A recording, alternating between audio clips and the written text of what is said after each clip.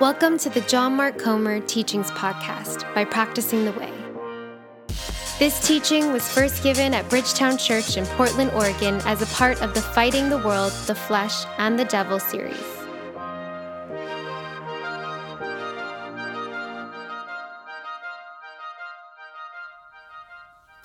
"1993, Walter Isaacson, then a journalist for Time magazine, is interviewing Woody Allen about his infamous affair with Soon-Yi Previn.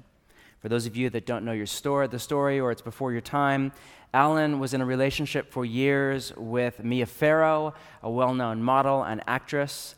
Farrow adopted Soon-Yi as a little girl from South Korea. Then she adopted a few more children, kind of the original Angelina Jolie. Then eventually she and Woody had a son together. Years go by, 15 plus years, and it comes out they are sleeping together. Woody is 56, Soon-Yi is 21. This is long before Me Too, and Allen goes on to then date her in public for a number of years, and eventually they marry in 97. And reading Isaacson's interview, who's become this premier biographer and head of the Aspen Ideas Institute. At the time, he's just a journalist, and he's so good at his job. And he's just persistent. He just will not stop. He's very kind, but very to the point. And it's a fascinating case study in the human condition. Google to your heart's content. It will take you 10 minutes to read. But Allen just time after time after time will not admit that he did anything wrong. And at the very end of the interview, Allen has this iconic, only Woody Allen could say that line, the heart, as the justification for his affair, he says, the heart wants what it wants. Now that line, the heart wants what it wants, has entered the vernacular of our generation. I hear that on a semi-regular basis, usually to describe why we do what it is we do. Very few people know, or at least remember, where it actually comes from. Even my most libertine friends would not approve of a sexual relationship where a dad becomes a brother-in-law and a sister becomes a stepmom. And yet that's the origin story of that well-known slogan. But the fact is, what we often call the heart in our day and age goes by other names in the library of Scripture, one of which is the flesh. Ephesians chapter 2, verse 1. Paul is writing to a church of followers of Jesus in the city of Ephesus, and he writes, "As for you, you were dead in your transgressions and sins." Pre-Jesus, you were just dead, in which you used to live when you followed the ways of this world and of the ruler of the kingdom of the air, the Spirit, who is now at work in those who are disobedient. All of us also lived among them at one time, gratifying the cravings of our flesh and following its desires and thoughts. Like the rest, we were by nature deserving of wrath, but because of his great what? Love for us, God, who is rich in mercy, made us alive with Christ. He brought us back from the dead with Christ, even when we were dead in transgressions. And then the iconic line, it is by grace you have been what? Saved. Notice how in one paragraph, Paul ties together the world, the flesh, and the devil. The world, quote, you followed the ways of this world. The flesh, quote, gratifying the cravings of our flesh and following its desires and thoughts, we were by nature deserving of wrath. And then the devil, quote, the ruler of the kingdom of the air, the Spirit who is now at work in those who are disobedient. Another name for this creature that also goes by the name of the devil. This is where the early church got the language of the three enemies of the soul. Language that was used to name the sense that we all feel, apprentice of Jesus or full-on atheist. This tension that we all feel, this fight outside our body and inside our body itself between good and evil, between heaven and hell. The early apprentices of Jesus were awake to Paul's line later in this same letter that our fight is not against flesh and blood. It's not against ISIS or Russia or Republicans or Democrats or this form of government or that form of taxation. That's all symptomatic level, not root cause. Our fight is against the world, the flesh, and the devil, the three of which form a symbiotic axis of evil against our soul and our society. And our working theory for the fall practice has been that the devil's go-to stratagem for ruin in your soul and our society is deceptive ideas that play to disordered desires that are normalized in a sinful society. That is 3 months of teaching in one sentence right there. Like, well, you could have just said that. Well, there you have it. Deceptive ideas, i.e. the devil, that we spent the last 7 weeks teaching on, that play to disordered desires, or what we mean by the flesh, that are normalized in a sinful society, or what we mean by the world. So the point for tonight is, to start off, the devil's lies, the deceptive ideas that play in our mind and in the narrative script of our city are not random. So it's not, I know the internet says Portland is 50 feet over sea level. Actually, it's 60 feet. No. God, help me resist the temptation to believe that. Like, no, who cares? Who freaking cares? That has no bearing on my life at all. Instead, the devil is like a brilliant marketing strategist from Madison Avenue, or an algorithmic bot from a troll farm in Russia or deep in China that is specifically targeted to play to what Paul and Jesus and Peter and the writers of the New Testament call our flesh. Now, what exactly does Paul here mean by the flesh? The word in Greek is sarkos. Can you say that? Great job.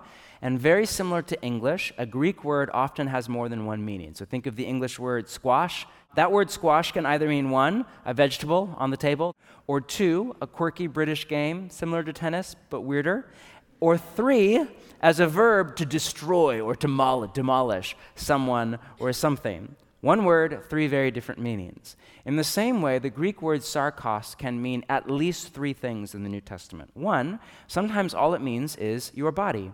For example, 1 Corinthians 6:16, quote, "Do you not know that he who unites himself with a prostitute, or has sex with a prostitute, is one with her in body," or soma is the Greek word. "For it is said, the two will become one flesh," or sarkos. So here, flesh is a synonym for body. Or when it's used for more than one body, it just means humanity. Luke 3:6. Quote, "And all people," the Greek word there is sarkos, all of humanity will see God's salvation. Or 1 Peter 1:24, quote, "All people," again, sarkos in the Greek, "all of humanity are like grass, and all their glory is like the flowers of the field." So flesh can just mean your body, or in the plural, humanity. But then secondly, other times, it means our ethnicity. For example, to the Philippians, Paul writes, quote, "For it is we who are the circumcision, we who serve God by his Spirit, who boast in Messiah Jesus, and who put no confidence in the flesh."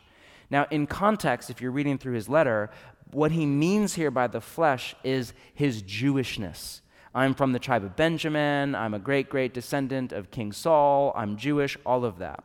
So flesh can just mean your ethnicity, the cultural and national identity that you were born into, not even how we think of ethnicity, just like you grew up in America or on the West Coast, or you're from the Pacific Northwest and you have a full array of multicolored beanies and lace-up boots in your closet. Like that's a part of your flesh. And I'm just saying, you do, right? But 3, what we talk about when we talk about the world, the flesh, and the devil is not 1, our body or humanity, or 2, our ethnicity. It's what Paul means right here in Ephesians 2, where he just refers to it by the shorthand, our cravings. In Romans 7, verse 5, he defines the flesh as our, quote, sinful passions. Peter, in his letter, chapter 2, verse 10, defines it as corrupt desire. The lexicographer W.E. Vine defines it as the seat of sin in man. That's an older quote. By man, he means humanity. New Testament scholar Timothy George defines it this way, more in depth. Flesh refers to fallen human nature, the center of human pride and self-willing. So it's the part of your will that is bent in rebellion against God's rule and reign over your life, or the kingdom. Flesh is the arena, it's this area of indulgence and self-assertion. I want what I want and I want it now. The locale, the part of you in which the ultimate sin reveals itself to be the false assumption of receiving life not as a gift of the Creator, but procuring it by one's own power of living from oneself rather than from God. That ending line is very important. Remember that. For this reason, the NIV, in the first kind of edition of it, before it was updated a few years ago, translated sarkos as sinful nature. They got in trouble with theologians and kind of untranslated it that way back to flesh. But that's an interpretive mood right there.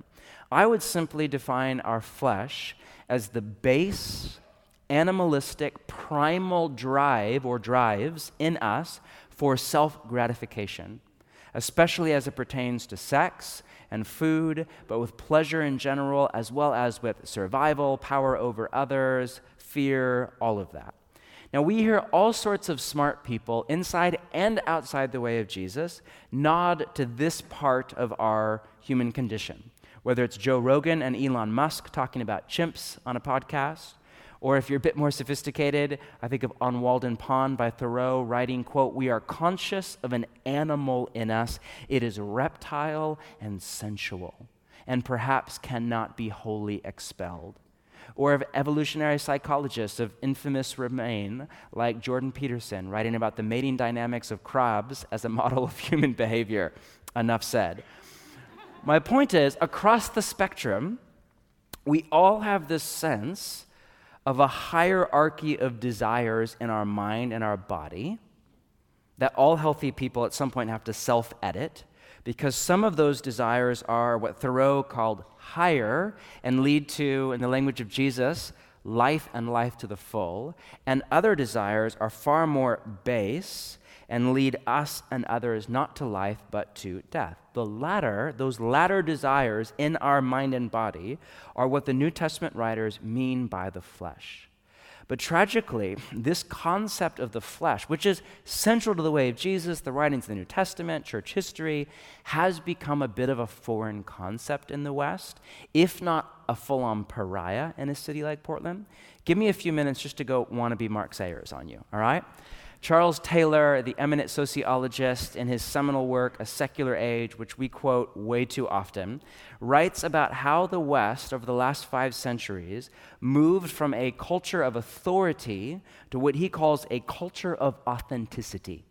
His point is, we no longer live by what an authority tells us to do, be it God, or the Bible, or the New Testament, or church, or tradition, or our parents, or our culture, but rather from what our authentic self, we would call it, wants to do.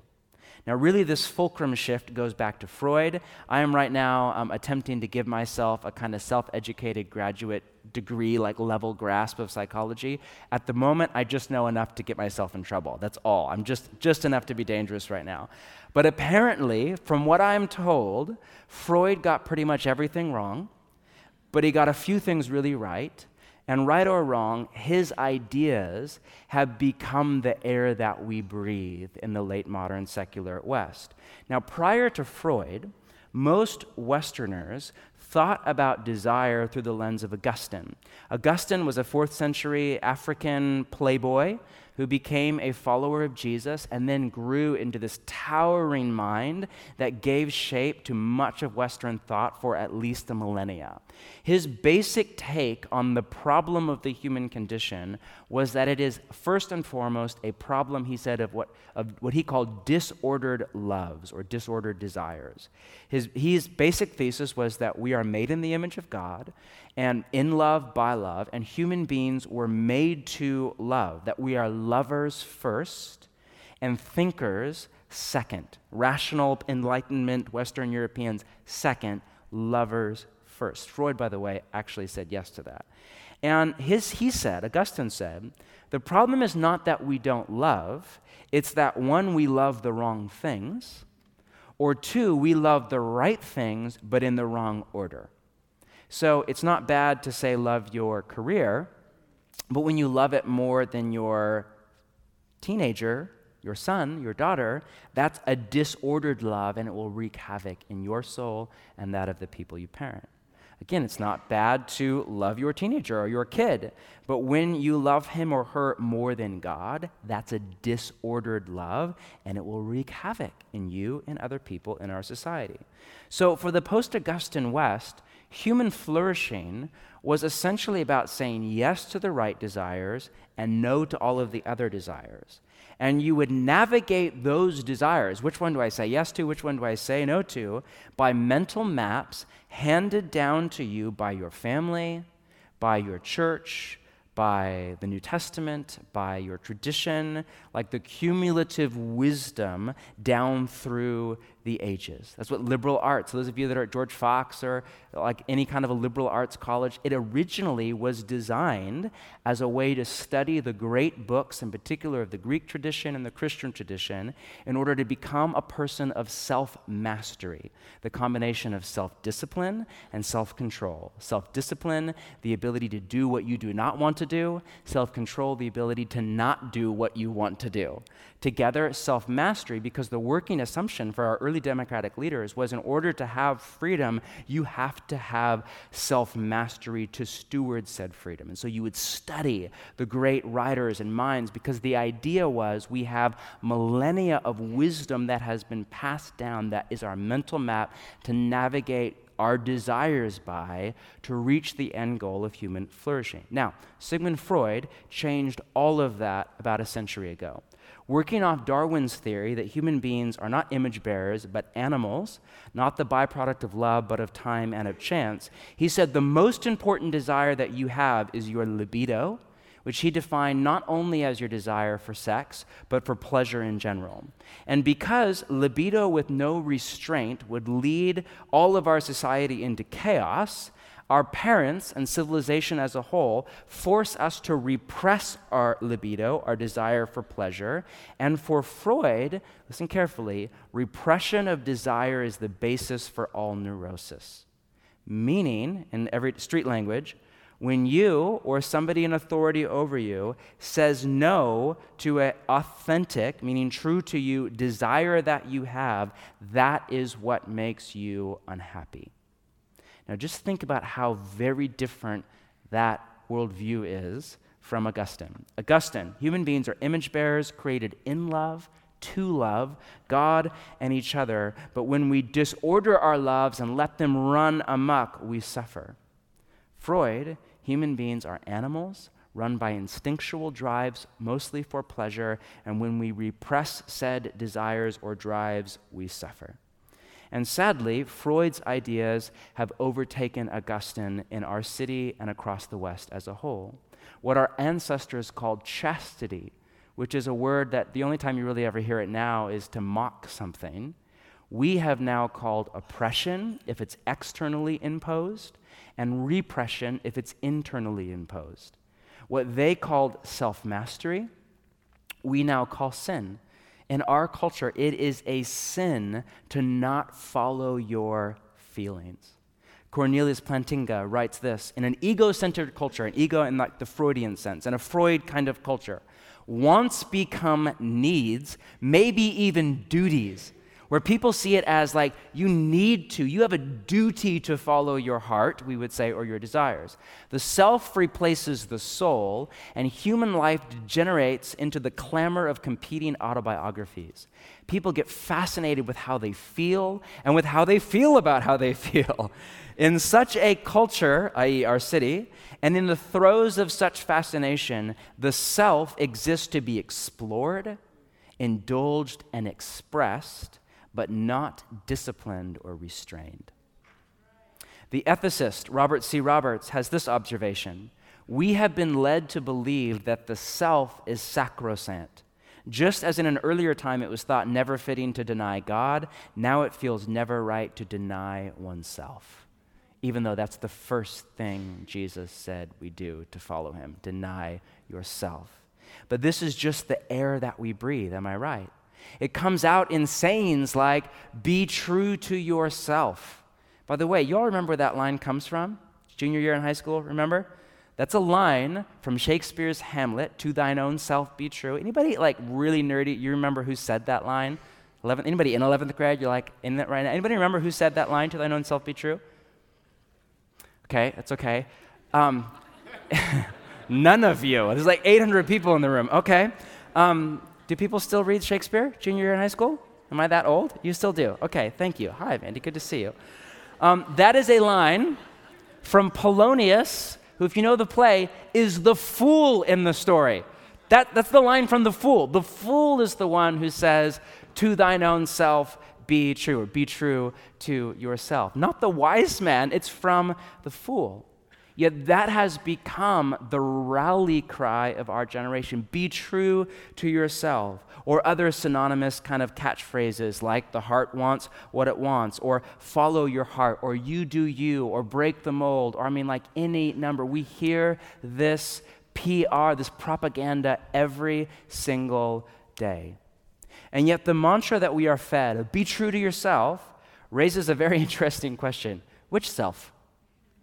David Benner, the psychologist, in his book, The Gift of Being Yourself, which is a beautiful little read, writes, and this is very psychologist speak, but he writes, what we call I is really a family of many part selves.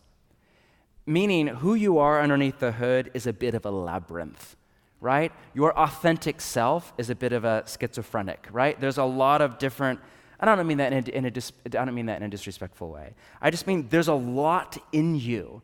That war, a lot of different desires, a lot of different yous that are in you. I, for one, on a daily basis, live with this inner tug-of-war of desires. So let's start with a non-emotionally loaded case study, the grocery store. Maybe that is emotionally loaded for you. I don't know. You're in line at the grocery store. This is like a once-a-week thing for me. And I don't know about your grocery store, but at mine, there's a magazine rack on the right and on the left. And normally on the left, there are magazine covers of beautiful, famous celebrities wearing very few clothing and with airbrush Photoshop doing its thing on one side.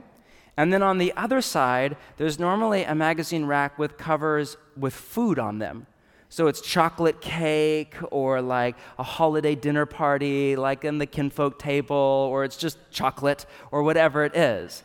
And normally at the top, there's like a snack-like shelf or whatever, and there's like chocolate peanut butter cups and like cancer gum and stuff like that on the top, right? Now, just to clarify, those two things are mutually exclusive. So in that moment, I want both.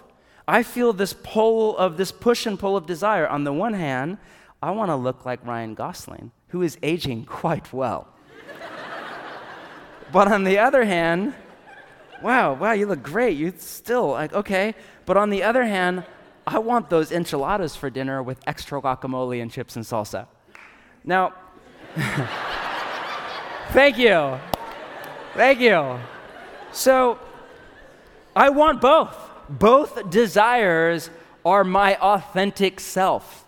Both desires are authentic to my heart. So what do? I take a chocolate peanut butter cup, buy the GQ, and eat while I read, whatever your style is. Now that's an easy, non-emotionally loaded example, but there are far more serious desires that war in us. I want to stay faithful to my spouse, and I want a divorce. I want to honor women and stand up for full equality. And I also would like to objectify them and watch that show on Netflix and gaze at that person walking down the road for my own sexual titillation. I want to be like Christ, and I just want to do whatever the heck I want. I want to have a life of prayer, and I want to just stay up late, watch TV, and sleep in the morning, last minute before I go to work. Right? At a major level and a minor level, at a surface and at a deep, we all live with this war inside our mind and our body of desire. And it's easy to forget that our strongest desires are not necessarily our deepest desires. I remember when my professor in seminary said that. We were in this class, he was teaching on a doctrine called regeneration. You don't need to remember any of this, but it basically means that when you come to Jesus and you're filled with the Spirit, you receive a new heart and your fundamental desire orientation changes from the flesh to the spirit. And he said it's the lost doctrine after the Reformation, and most people, outside of the Pentecostal tradition have lost this central doctrine of the New Testament. And he said that line, your strongest desires are not your deepest desires. And I thought, man, that is so true. In the moment of temptation, often really the only desire that I feel is the desire to sin, the desire to lust, to objectify a woman's body, to gossip, to belittle somebody, to tear somebody down to make myself feel better, to buy another pair of shoes I don't need, to whatever the temptation is. But actually, when I step out of that moment of temptation and I'm alone with myself and God and I'm my best self, that's not my deepest desire. Like underneath the surface level chaos, my deepest desire, honestly, and this is not because I'm so spiritual, this is because I have the Spirit of God in me. My deepest desire is to honor God with my mind and body, and to honor every woman and every man and every coworker and every friend in the same way, and to live in a way that is pleasing to my Father in His delight, and to live in congruence between His vision of human flourishing and my day-to-day life. That's my deepest desire. Now, it often doesn't feel that way in the moment of temptation. It's way underneath there. And often my deepest desire and yours is sabotaged by our surface level and at times stronger desires. So where we end here is, not end, I have a lot more to say, but where we get to is that be true to yourself is some of the worst advice anybody could ever give you. Because first off, who is your authentic self? There is a part of your authentic self and mine that is very authentic, but it does not lead to freedom and life, but rather to slavery and to death. On that note, turn just a few pages to Galatians chapter 5. Just in my Bible, it's 2 pages to the left. There are a few go-to passages in the New Testament for a biblical theology of the flesh. Galatians 5 is at the top of the list. Romans 8 we plan to cover next time. And then also 2 Peter 2. Read that. I had to cut it for time tonight. Read that on your own time. And let me just work through this passage with you just over the next 5-10 minutes, and then we'll step back, talk about it, and call it a night. In context, Paul is writing to this church or group of churches in the region of Galatia, and he's just finished telling a story about a well-known slave from the Old Testament named Hagar, who was set free, but then did not know what to do with her libertine freedom. Then he writes this, chapter 5, verse 1. It is for freedom that the Messiah has set us free. Stand firm then, and do not let yourselves be burdened again by the yoke of slavery. Now, I like that. That sounds like something a good Portlander would say. We're all for freedom, right? But Paul does not mean what most of us mean by freedom. Skip down to verse 13. Paul deals with 2 groups in the church, one in slavery to legalism, another in what he calls slavery to liberalism. Then he writes this, chapter 5, verse 13. You, my brothers and sisters, family, you were called to be free by Jesus, but do not use your freedom to indulge the flesh. Don't use this freedom that you have from Jesus' death, burial, and resurrection to indulge, to eat, to feed, to give your appetite to sate your primal kind of disordered desires. Freedom, as we all know, is really easy to abuse. Am I right? Philosophers argue that human beings are the only creatures with what they call self-determining freedom, meaning unlike the animals, we don't just run off our primal evolutionary drives. We have those drives, but we also have, over the top of them, self-determining freedom, the capacity to override any and all desires that do not lead to life but to death. A coyote doesn't have self-determining freedom. A coyote doesn't decide to eat a rabbit or not. It doesn't pray, think, read a book on veganism, ask its friends, consult a mentor. It just see rabbit, must run, eat it raw right now in the moment. Right? You're not a coyote. That's why when you go to a restaurant, what do they give you? A menu. They don't just give you a squirming animal. Just sorry, I just was hungry, evolutionary drive. No, they give you a menu, and you decide, what would I like to eat? How much would I like to eat? What's my budget for date night this month? What would be a nice wine pairing with this hummus, right? That's because you have self-determining freedom.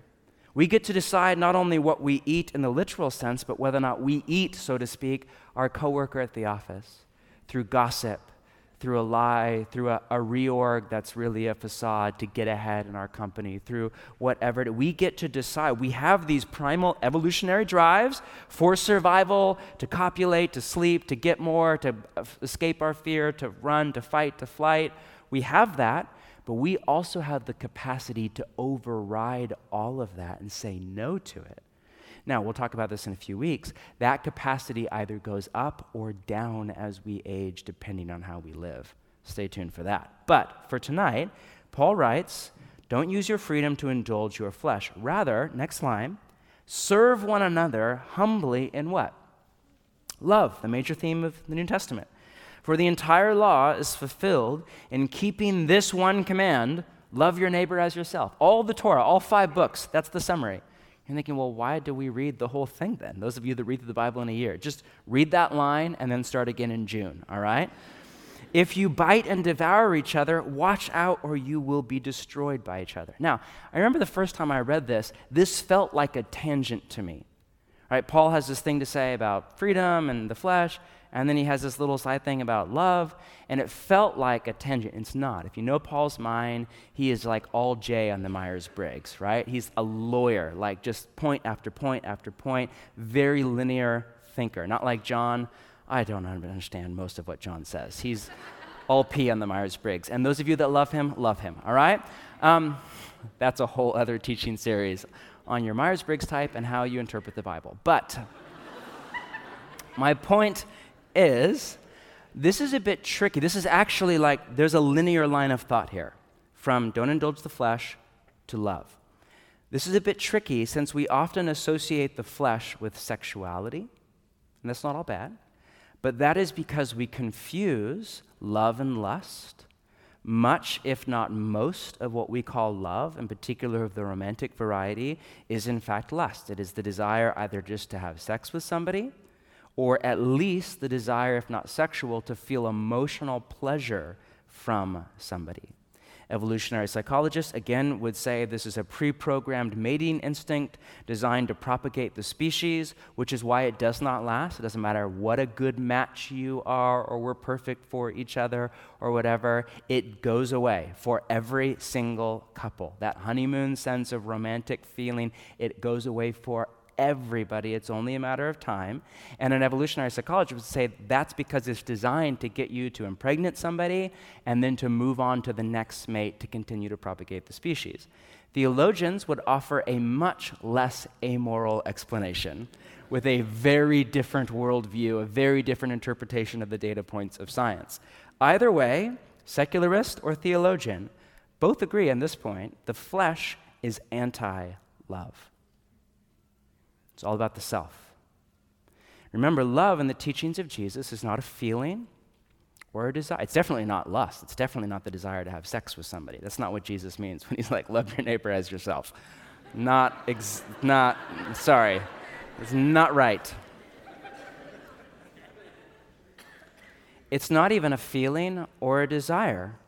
That's why it's commanded all through the New Testament. Love your neighbor as yourself. It's a command. Love God with all your heart, soul, mind, and strength. If you define love not only as the desire to have sex with somebody, but if you define it as a feeling, to feel good, warm, fuzzy emotions about somebody, or as a desire to want somebody or something, you can't command that. I don't know about how your body works. I can't command my feelings and my desires. I have influence over them through my habits, more on that next week, but I don't have control over it. So whatever love is in the New Testament, it's something else. Love in the teachings of Jesus and the writings of the New Testament, it's not non-emotional, it's not stoic, but it is first and foremost an act of the will. It's something you can command. It's something that you can go out and do. You can go out and love God or love people. It is an act of the will to put another person's good ahead of your own, even if it comes at great cost or self-sacrifice to yourself. But it's not non-emotional, in order to, as Jean Vanier of L'Arche once said, quote, reveal to them their beauty and value, to say to them through your attitude, you are beautiful. Your flesh and mine does not want to do that. That's a lot of work, and the flesh is lazy. That takes months or years or decades, and the flesh is all about right here, right now. It just wants to feel good in the moment. Augustine called the flesh love turned in on itself. My wife T, who was here last hour, will regularly use flesh as an adjective in our house, fleshy. It's very unbiblical in language, but it's a great idea, right? And she will use it to describe somebody in our family, never me, regularly children, who are in a bad mood and are just selfish. You ever get like this? Just no fun to be around, just like all about the self, all about what I want. You gotta love children because they don't pretend yet. We're all kind of like that, but we learn to fake it, you know? But children have yet to learn to fake it, and so they just misbehave all the time in public with no apology. And when the children, again, never me, are just selfish and in the moment and not fun to be around and not walking in the love and the joy and the peace and what's good for you ahead of your own, no matter the cost to myself, when that's the antithesis. Tammy will just say, "Oh, you're being so fleshy right now." It's kind of great. Point being, the flesh is the antithesis of love, which is what everything is about, all right? That's Paul's next thought. Now, keep reading, 16. So I say, live by the Spirit. That's Paul's solution to the problem. And you will not gratify or give in to the desires of your flesh. For the flesh desires what is contrary to the Spirit, and the Spirit what is contrary to the flesh. They are in conflict with each other. They are literally at odds, oppositional. You have one set of desires that are literally at odds with another set of. That's why the be true to yourself thing's not helpful, because you are many people underneath the hood, right? There's this war between the two. They are in conflict with each other, so that, quote, you are not to do whatever you want, which is exactly what we are told by our culture to do. Be true to yourself. Interpretation, do whatever you want and don't let anybody tell you different. That will lead you to happiness. Jesus, Paul, the spiritual masters of the New Testament, would say literally the exact opposite. 19, this is where, if you follow your flesh, you follow your disordered desires, this is where it will take you in the end. 19, the acts of the flesh are obvious: sexual immorality, impurity, debauchery. That is a word we need to bring back. It's like alcohol, too much of it, and everything that comes with that environment. Idolatry and witchcraft, hatred, discord. But this, by the way, just reads like the morning news. Jealousy. This reads like The Office, gossip. Fits of rage, Twitter. Selfish ambition, education. Dissensions, politics. Factions, envy, shopping. Drunkenness, orgies, Netflix, and the like. I'm trying to be coy. This is the world we live in. I warn you, as I did before, that those who live like this will not inherit the kingdom of God. Like, if you follow the flesh, what you will reap, if you sow that, what you will reap is not the life and the rule and the reign and the vision of Jesus and his society of people living in his vision of human flourishing.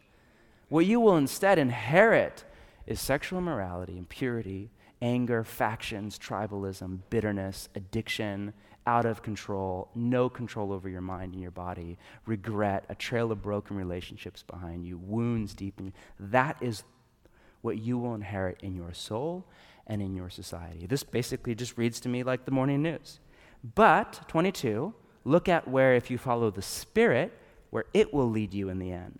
The fruit of the Spirit is, read this out loud with me, love, joy, peace, forbearance, kindness, goodness, faithfulness, gentleness, and self-control. Against such things there is no Torah. You follow the work of the Spirit in you, and where it will lead your soul, where it will lead our society, or at least our community, is to inherit love, joy, a deep sense of well-being, peace, a calm, non-anxious, it's okay, patience, an unhurried just way of being present in the world, gentleness, and a time of just anger and rage, kindness in an age of selfishness, self-control in an age where everybody's out of control, faithfulness in a time of commitment phobia and choice anxiety. It's the exact opposite. That first list reads like the morning news. That second is what I pray becomes true of my life and our community. Love, joy, peace, patience. I will literally just begin most mornings lately and I will visualize this a little bit in prayer. Love, receive love, give joy, peace, patience. I was that way this morning, by the way. It's all used up by the night. But I was really in a good place this morning. My point is, this is where it will take you. So how are we to go forward as apprentices of Jesus? 24. Those who belong to a Messiah Jesus, those of us that follow Jesus, we have what? Crucified the flesh with its passions and desires. What did Jesus say was step one to follow him? Take up your cross and what? Deny yourself. So Jesus' line was not be true to yourself. Nobody does you like you. I'm just here to aid your empowerment. That was not, just to clarify, there's some podcasts that say Jesus said that. It's not there, all right? Jesus' opening line was, oh, you want to apprentice after me? It's open to anybody. Transformation, life to the full. There's your cross. Go die. That's what I do. And then on the other side, no sarcasm, is life to the full. But the beginning of life is death. The beginning of apprenticeship to Jesus is a cross. It's death to self. It's crucifixion. It's what my Calvinistic friends called mortification. That is such a good Calvinist word. I'm not a Calvinist, but I'm stealing that word right there. Mortification. It's a 17th century word, verb to mortify, meaning as in mortal, to kill something. So they talk about the mortification of sin. Man, we need to bring that word. Debauchery and mortification. I want to see both of those words in your Twitter feed by the end of the week, all right? Right? Seriously, there is a time and a place to crucify, to mortify, to kill, to put to death, not yourself in the sense of who God made you to be. This is where often Christians get confused. What we die to is not actually our true self, it's our flesh. And the more that we die to our flesh, which is authentic, it's us, but it's the empty, ugly base part of us, the more we live into our true self. 25, since we live by the Spirit, let us keep in step with the Spirit. So, on one hand, we are to crucify the flesh. How? This is very important. Make sure, I know this is long, make sure you're still tracking. How? You live in the Spirit. 4 synonymous verbs in this one passage. Verse 16, walk in the Spirit. Verse 18, be led by the Spirit. And verse 25, live by the Spirit and keep in step with the Spirit. 4 verbs that form one crystal clear word picture of walking in or with, in relationship to the Spirit of God. This is key. This is how we crucify, how we mortify, how we die to our flesh. Now, all sorts of other religious traditions, Buddhism, early Judaism, Kabbalah, all sorts of non-religious traditions, evolutionary psychology, have some kind of a category for a flesh and a spirit. Same idea, different language. Like this kind of war of desire in you. This is just basic human knowledge, right? Paul's unique contribution, the New Testament's unique contribution, is for Paul, the solution to that problem is not willpower, but is spirit power. So for Paul, it's like, okay, you have this flesh, you have this spirit, this competition and collision of desire. One will lead you to a really nasty place, the other will lead you to the life we crave. So you have to crucify your flesh. How? His solution is not just white knuckle it. Just say no to drugs or whatever, or just flex the willpower muscle. Don't do it. Just come on, everybody, this week, go fight your flesh, go die. That's not his end. Sorry, I'm really tired tonight. That's not his solution. Now, there's nothing wrong with willpower. Paul's not down on willpower. In fact, from a spiritual formation perspective, one of the things that should happen as you apprentice under Jesus over a lifetime is your willpower muscle. And psychologists argue it's essentially a muscle. You have a finite resource that goes up or down as you age, that your willpower muscle starts to grow and mature and get stronger and stronger. And so what at one point in your life you literally could not say no to, like unless if it was like you had a community, an accountability partner, and a sponsor there, and like then all of a sudden you're like, yeah, no, I'm good, I'm okay, because your willpower is strong. That's the end goal. Most of us aren't there yet. That's the end goal. The problem with willpower is that it just doesn't work most of the time. So as my therapist once said, when willpower works, it works great. It just doesn't work most of the time. And in particular, it doesn't work on your amygdala. It doesn't work on any sense of trauma. It doesn't work on a father wound, on a mother wound. It doesn't work on an addiction, which is usually rooted in something much deeper in you than a desire for drugs or alcohol. It just is clueless. It doesn't have a chance against a pornography addiction, against a mother wound, against a relational dysfunctional dynamic that you grew up with in your family of origin. You aim willpower at that, it's toast. It doesn't stand a chance. So at that point, the solution, again, willpower is great. It just doesn't work on most stuff. But when it works, use it. But the solution to overcome your flesh is not willpower, but spirit power. Meaning we as followers of Jesus, and this is where we are very different, not in a better way, we just have access to something that our secular counterparts do not. We have access to a power that is beyond us, that often we don't take advantage of. We have the capacity to open our mind and our body to the power of God, also known as the Spirit of God, who's not only out there, but in here. And for that Spirit to give us the power to overcome our flesh, to fight it and win, and to walk in the Spirit. But the solution is not white-knuckle willpower, say no. It's walk in the Spirit, live in the Spirit, be led by the Spirit. How? How do we do that? Well, through the practices or the spiritual disciplines. These are how we, on a practical level, walk in the Spirit. More on that in just a minute. First, let's just take a step back before we call it a night. Here's really all I want you to see from this passage. The New Testament's definition of freedom and slavery are radically at odds with that of our city and our society. Short word on each. First off, freedom. One theologian I read said, no word in the Christian vocabulary has been more misunderstood or abused than this one. In the New Testament, very different from our city, freedom is about freedom from not only external oppression, a Pharaoh in Exodus or Nero in the Roman Empire in the New Testament actually says very little about that. It's much more interested in freedom from internal oppression, the slavery to desire to sin, when you have to do what is sinful, what is not good for you or for others. According to the New Testament, and in particular according to Jesus, the greatest problem in the world is not the wrong political theory. It's not the Republican Party or the Democratic Party or this tax law. That's all symptom-level stuff.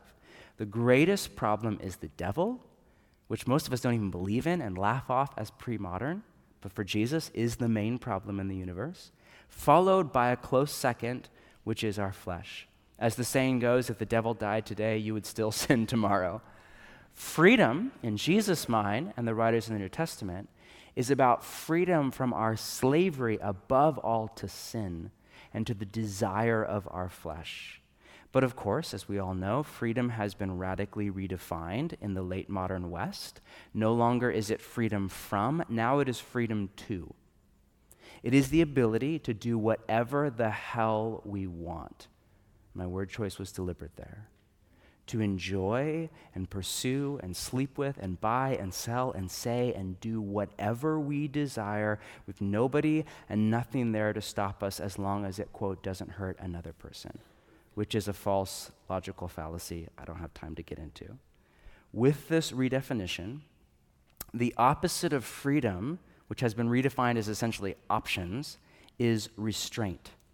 So the main obstacle in most people's mind to freedom is now any restraints that are put on us by law, by our culture's view of gender or sex or marriage, by the Bible, by theology, by church tradition, by a church, by a community, by our parents, any of it. Now, keep in mind, nobody defined freedom this way up until the Enlightenment or really after.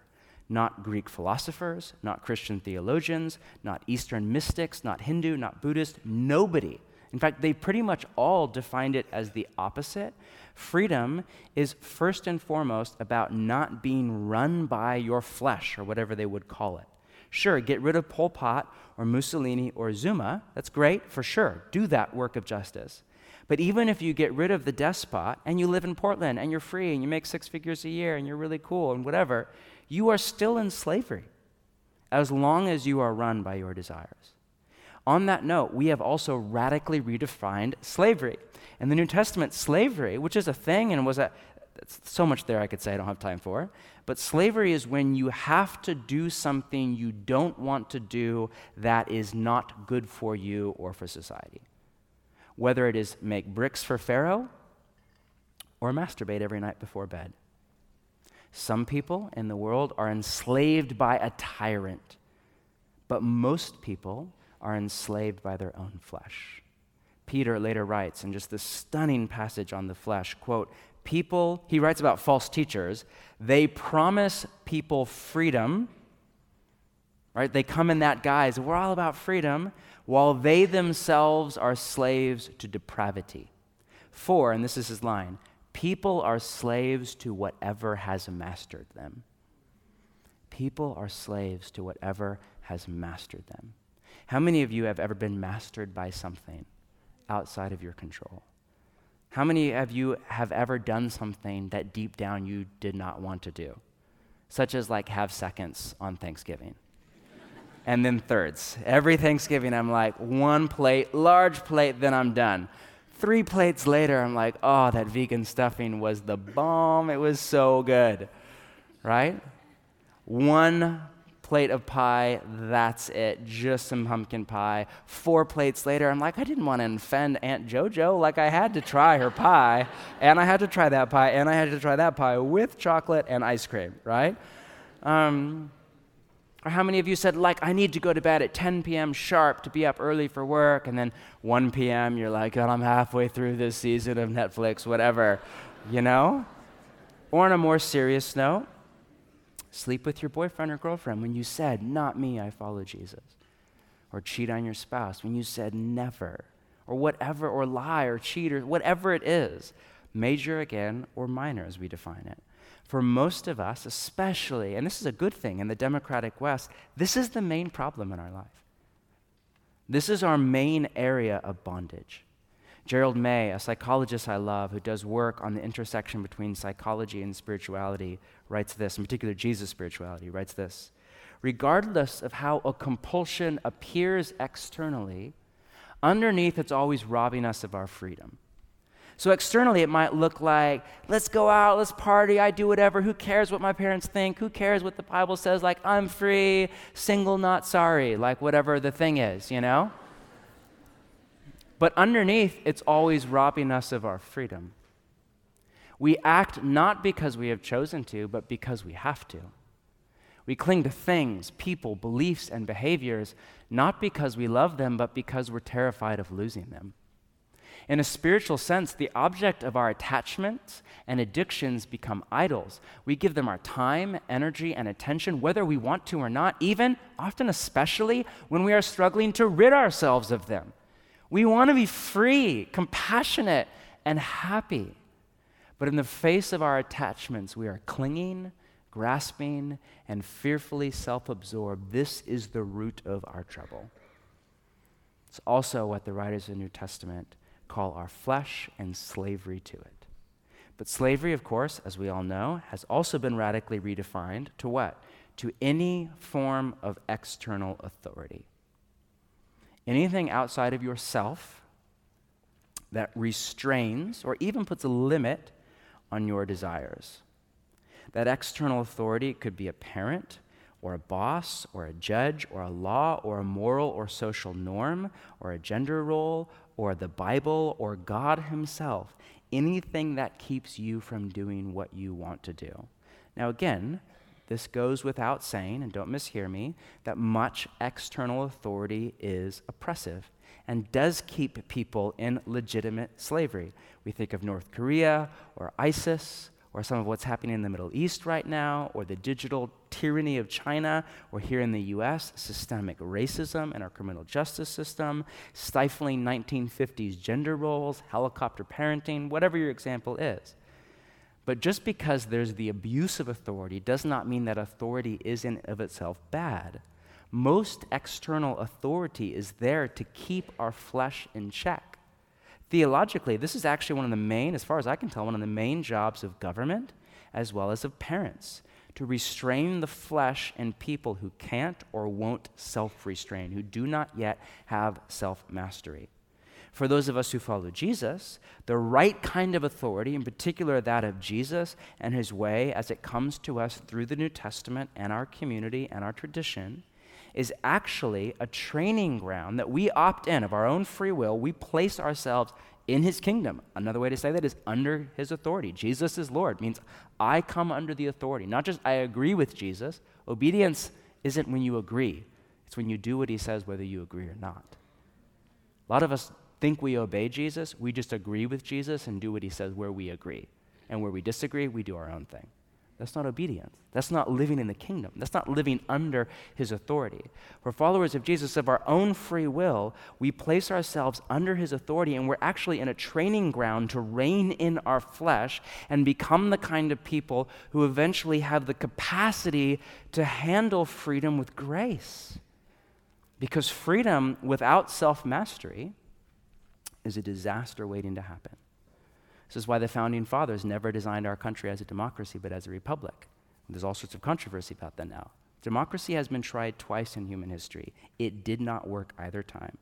It was followed by the mob that was run by the flesh, that was followed by the despot.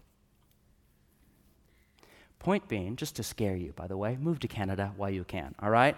Point being, this is why we don't give guns to 10-year-olds or alcohol to teenagers or driver's license to people with too many DUIs.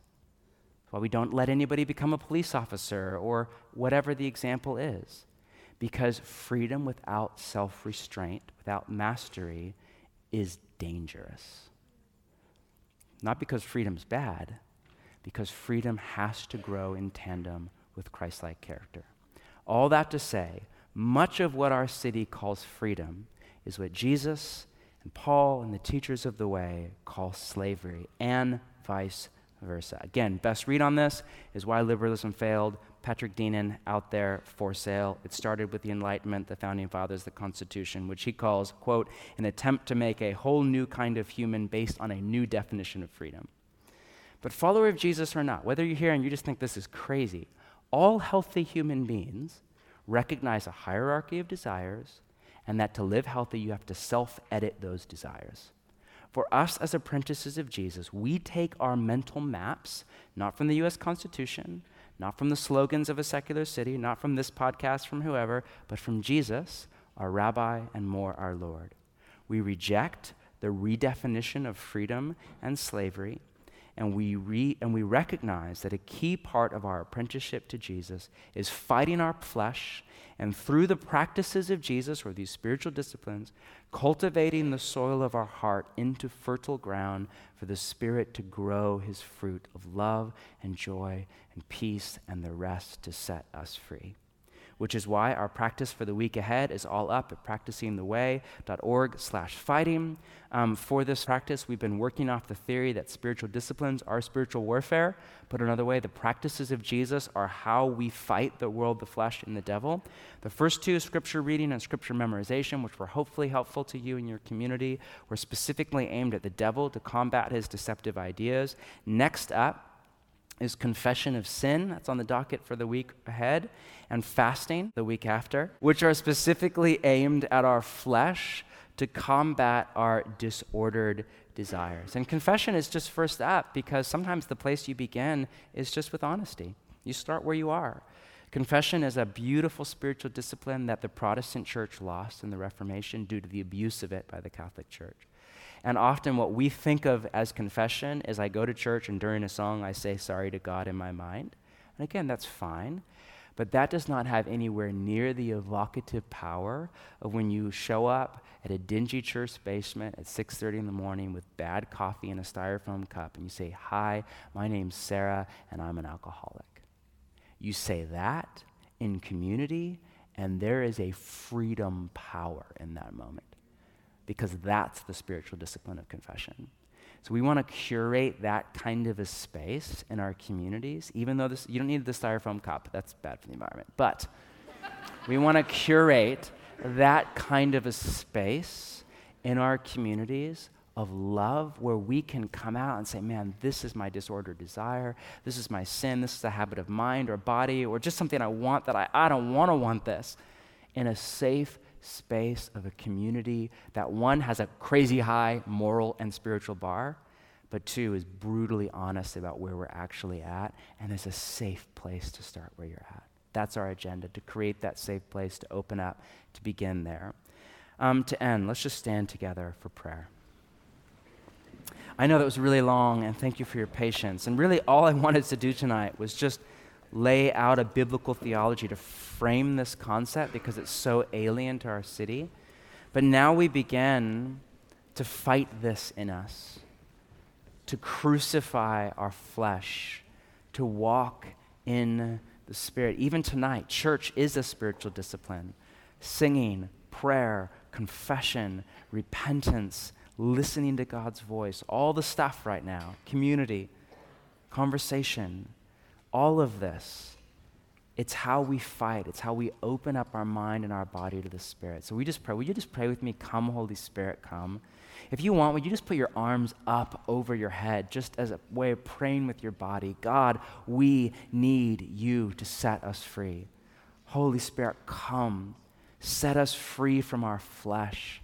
Reorder our heart to want what you want.